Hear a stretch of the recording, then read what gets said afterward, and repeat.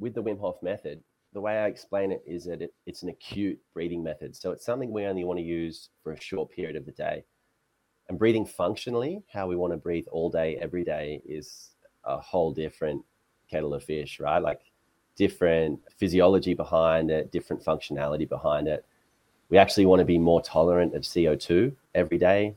We want to nasal breathe only. There's a whole heap of things that we want to stick to. With the Wim Hof method, we kind of do the exact opposite for a tiny period of the day, maybe 15 minutes, 20 minutes if you can. And we flip it on its head. We fill up our bodies with oxygen and we get rid of as much CO2 as possible. And what that does is it's kind of like a gym for our inner body, right? We go to the gym and we do something for an hour a day and put our body under stress and change the environment for our body. And we build strength from that and we grow from that. Same with this method as well. We just flip everyday breathing, functional breathing on its head. We fill up on oxygen.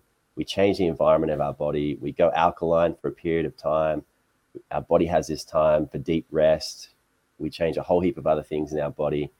One of the biggest things is the anti-inflammation properties of this breath work in particular. That's something that's been studied a lot.